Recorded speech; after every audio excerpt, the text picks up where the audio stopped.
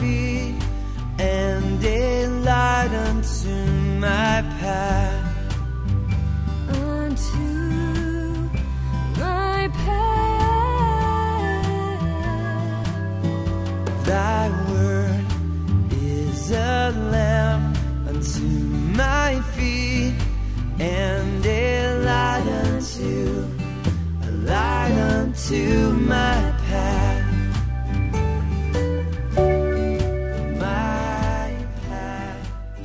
Welcome to Searchlight, a survey through Scripture with Pastor John Corson. It is our desire to bring you a systematic study of the entire Bible, chapter by chapter, book by book.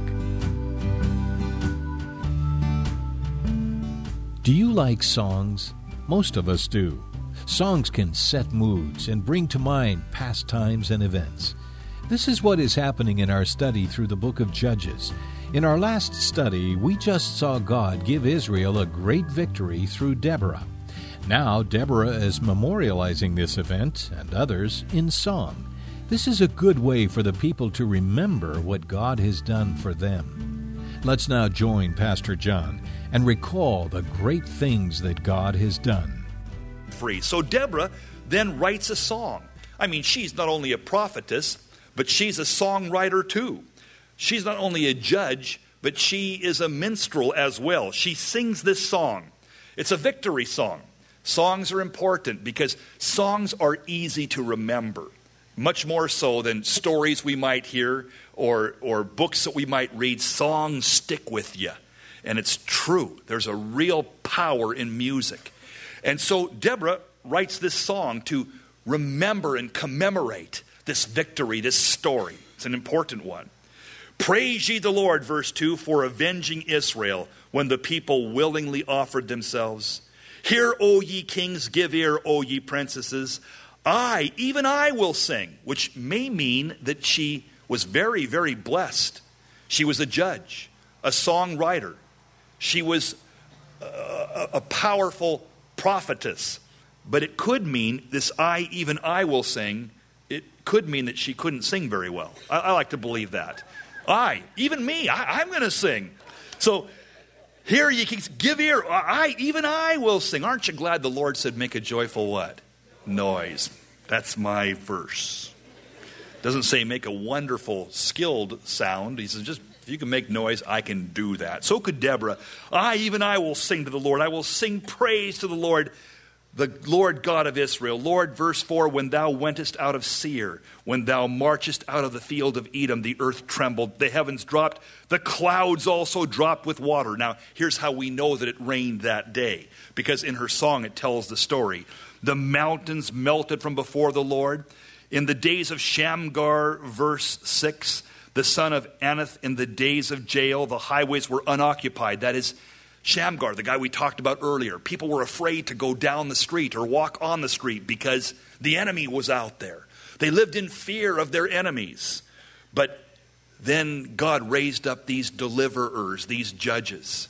It's interesting to me that the mountains melted, the earth dropped, the heavens, dropped, and the clouds dropped water also. That the technology of the day in the valley of Megiddo, right around Mount Tabor, the hot technology of the day, which were iron chariots, were rendered useless because rain came down.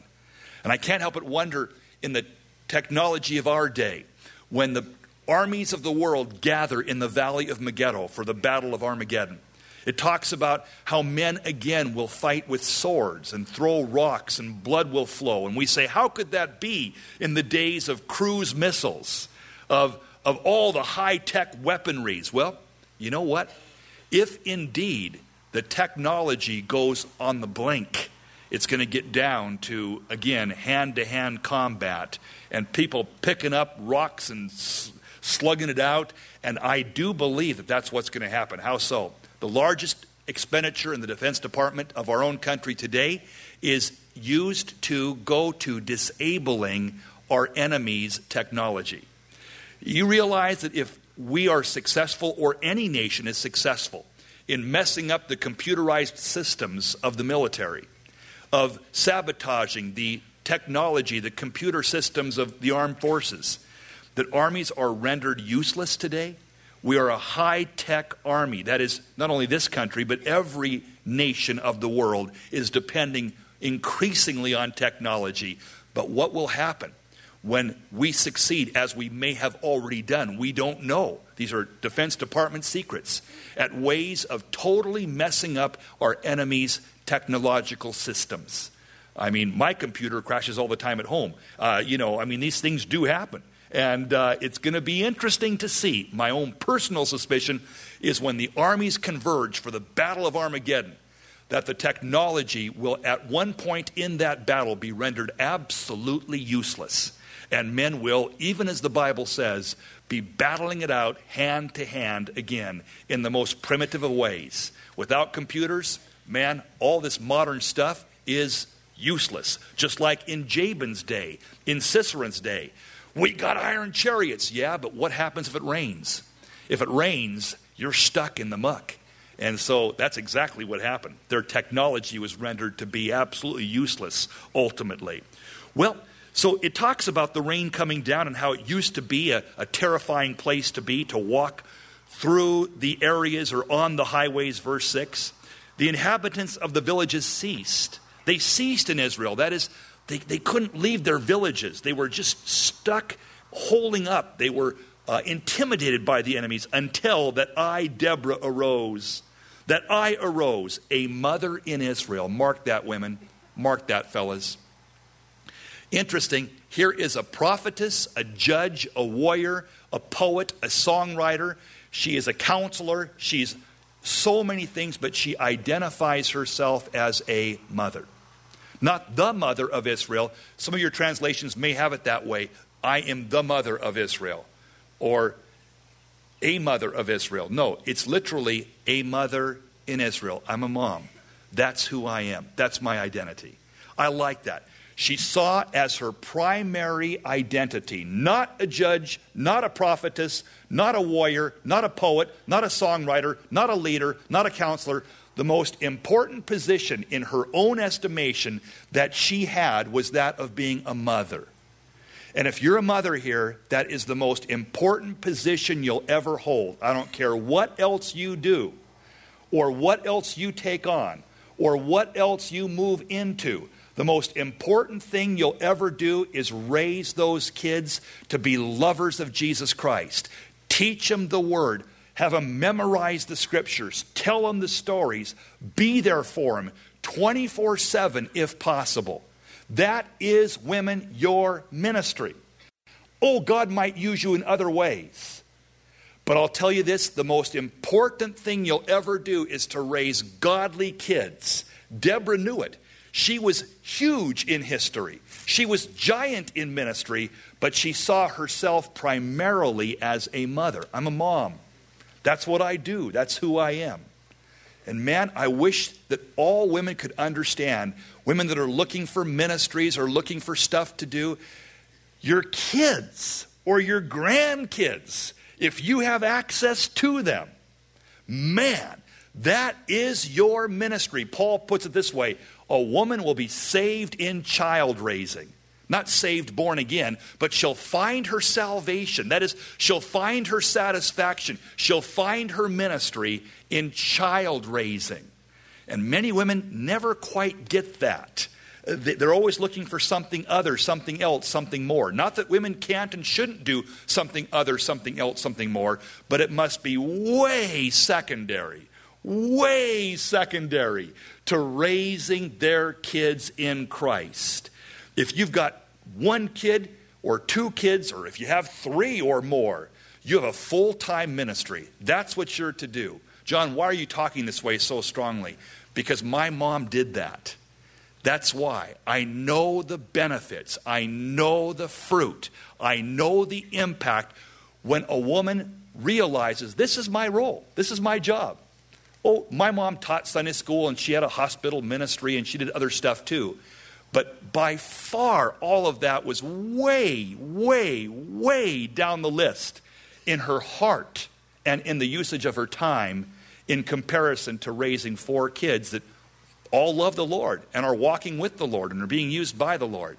And I benefited. And so I just feel so badly when I see women that say, well, what's my ministry? You know, raising kids. Yeah. But what's my ministry? Raise those kids. Yeah, but I need to do more. Well, how are your kids on fire for God? Are they knowledgeable of the Word? Are they being prayed for and loved on and taught the Scriptures? Yep. Okay. Well, then it'll be interesting to see how else God uses you. But your primary calling is to raise kids. And if every mom in this amphitheater did that, my goodness, there would be a spiritual revolution in the coming days, because we'd have kids that were on fire, well-grounded, loved on, brought up. But sad to say, many moms don't see it that way. They don't understand. And they're always looking for something else.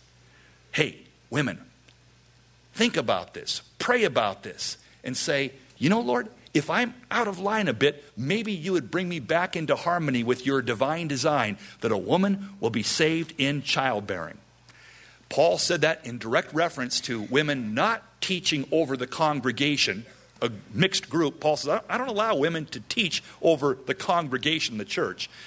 What I do say is that a woman is saved, that is, she is really fulfilled in child raising. So it's a key. It's being poo-pooed today, sadly. I wish we would rediscover God's heart and listen to what Deborah, this woman that was used in so many ways, had to say. She said, this is what I really am. I'm a mother in Israel. That's what I am. Well, enough of that. So she goes on with her song. And after declaring herself to be a mother in Israel, she says, and they chose new gods. That is, when Israel chose new gods, other gods, there was war in the gates, verse 8 says. Was a shield or a spear seen among the 40,000 in Israel? When they went astray and chose other gods in those days, they had war.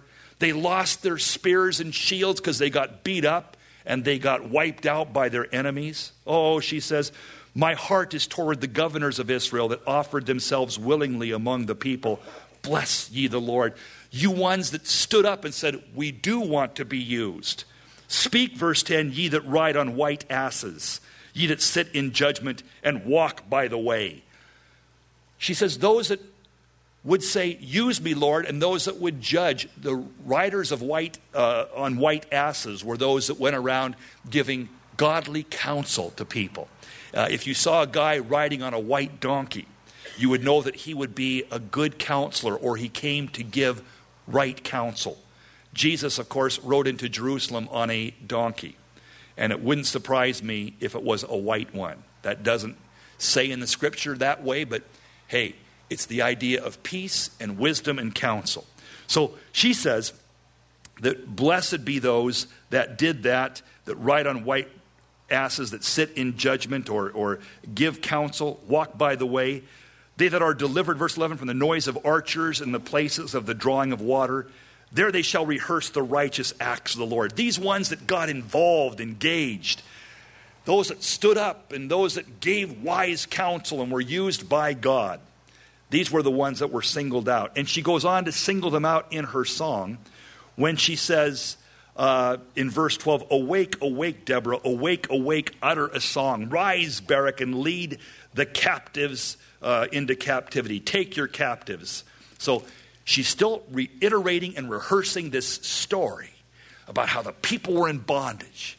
And certain men did rise up and were willing to be used. And she even includes Barak graciously in this company. Arise up, Barak, and take those guys into captivity. Verse 13, then he made him that remaineth.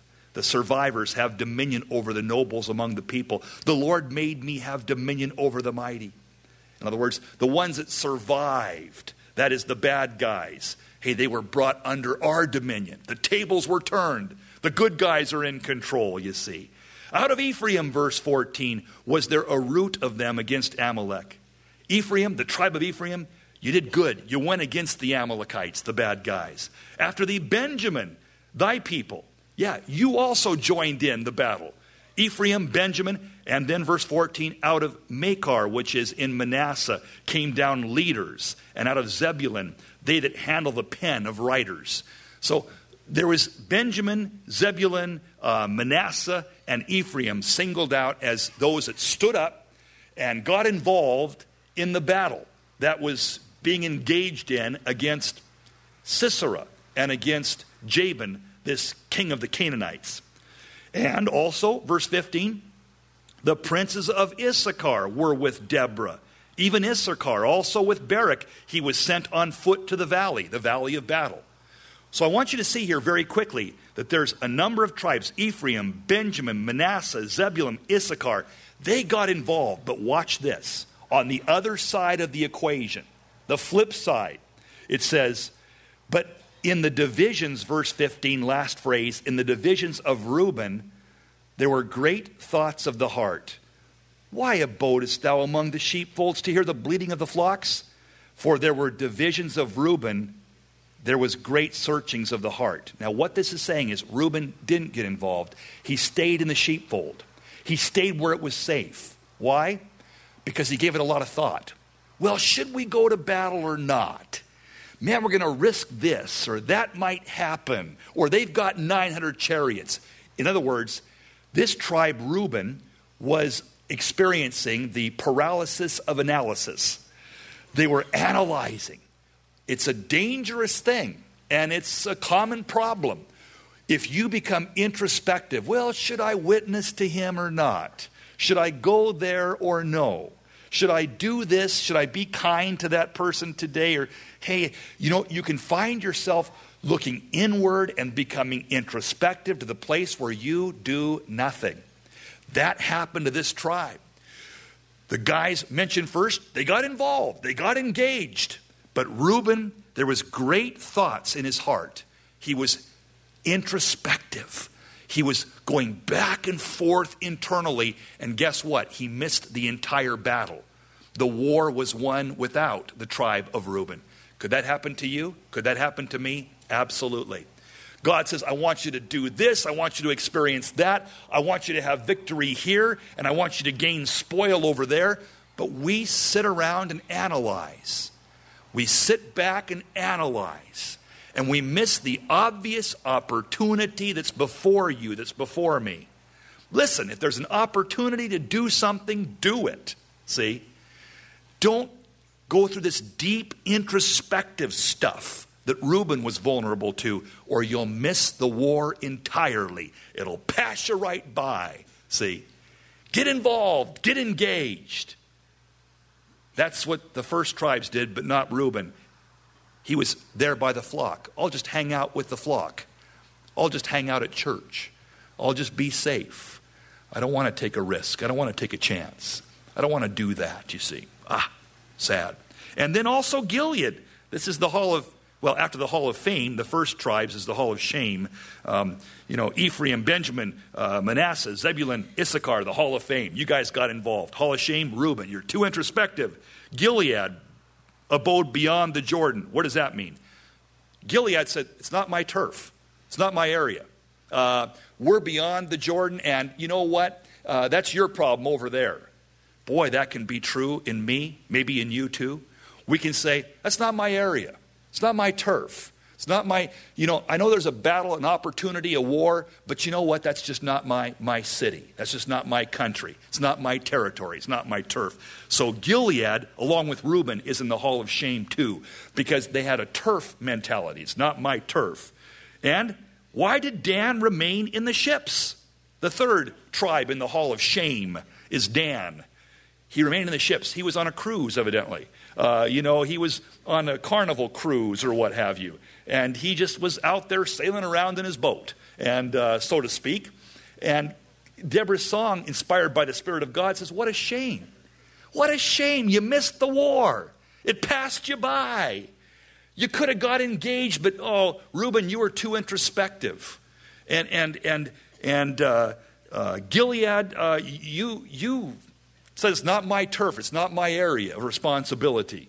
And Dan, you were on a cruise somewhere.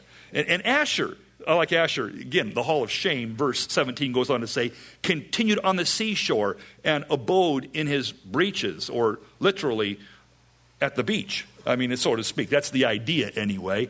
He was at the seashore. Hey, man, I'm at the beach. Just give me a place at the beach. So we have some beach bums and some guys on a cruise ship and some introspective dudes and some guys that say apathetically, it's not my problem, it's not my territory. They go down in history in the Hall of Shame. But back to the Hall of Fame, verse 18. Zebulun and Naphtali were a people that jeoparded their lives unto the death in the high places of the field. These guys, Zebulun and Naphtali, they risked their lives. They took steps of faith. They went ahead and engaged in the battle and took on the enemy. And the kings, verse 19, came and fought. Then the kings of Canaan in Taanach by the waters of Megiddo. That's the valley of Armageddon there. And they took no gain of money. They fought from heaven. The stars in their courses fought against Sisera, and so forth and so on. So back to the Hall of Fame. These guys, Zebulun and Naphtali, they got engaged in the battle that day. But verse 23, back to the Hall of Shame. Curse ye Meroz, said the angel of the Lord. Curse ye bitterly the inhabitants thereof, because they came not to the help of the Lord against the mighty. Now, this is interesting. Meroz is a city of Israel in the region of the battle. We don't know exactly where. It's never been determined nor discovered where this city was. It's an Israeli city, an Israelite city, that did not get involved. The battle was going on all around them. The reason, it doesn't say. It just says, cursed will they be for their failure to get involved in the battle. The angel of the Lord says, you're cursed. The angel of the Lord is none other than Jesus Christ. You've cursed your city. You've cursed yourselves. Cursed will be the man, the woman, who does not get involved in the battle, get involved in service. Cursed where? In heaven. What? Cursed in heaven? Yeah. In heaven, there's going to be weeping. The Lord's going to wipe away every tear. But we're going to stand there before the judgment seat of Christ, the reward stand. And those that didn't get involved, those that just sat back day after week, after month, after year, after decade, missing opportunities in their own community, in their own valley to be involved, they'll be weeping in that day. Now, it's going to be heaven, it's true, but when the rewards are given out, there is going to be, I believe, an unbelievable wailing that will take place in many, many people. I pray not me, I pray not you, where people will say, why did I waste my life? What was I thinking? Why did I have time for this and why did I do that? But I didn't get involved in what God called me to do or gave me the abilities or the equipment or the tools to serve Him with. But I was too caught up in my hobby or in this or that or the other. And there's going to be a cursing in eternity. Oh, not God's going to look down on you and hurl a curse at you. You will curse, we will curse, one will curse himself or themselves.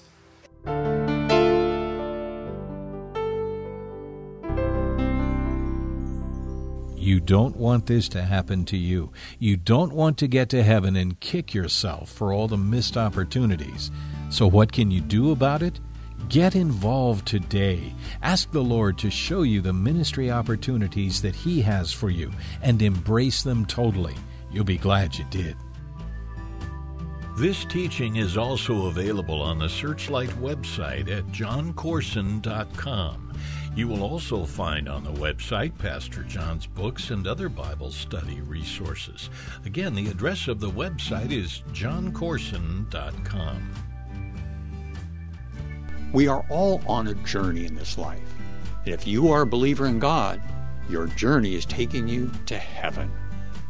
To help us keep our eyes on our destination, we have a book available called A Place for You, Reflections on Heaven. This book, taken from sermons that John has given, focuses on the hope of heaven. Heaven is a real place, and it is not that far away. This book is for everyone who longs for that day when we will be in heaven with our Savior.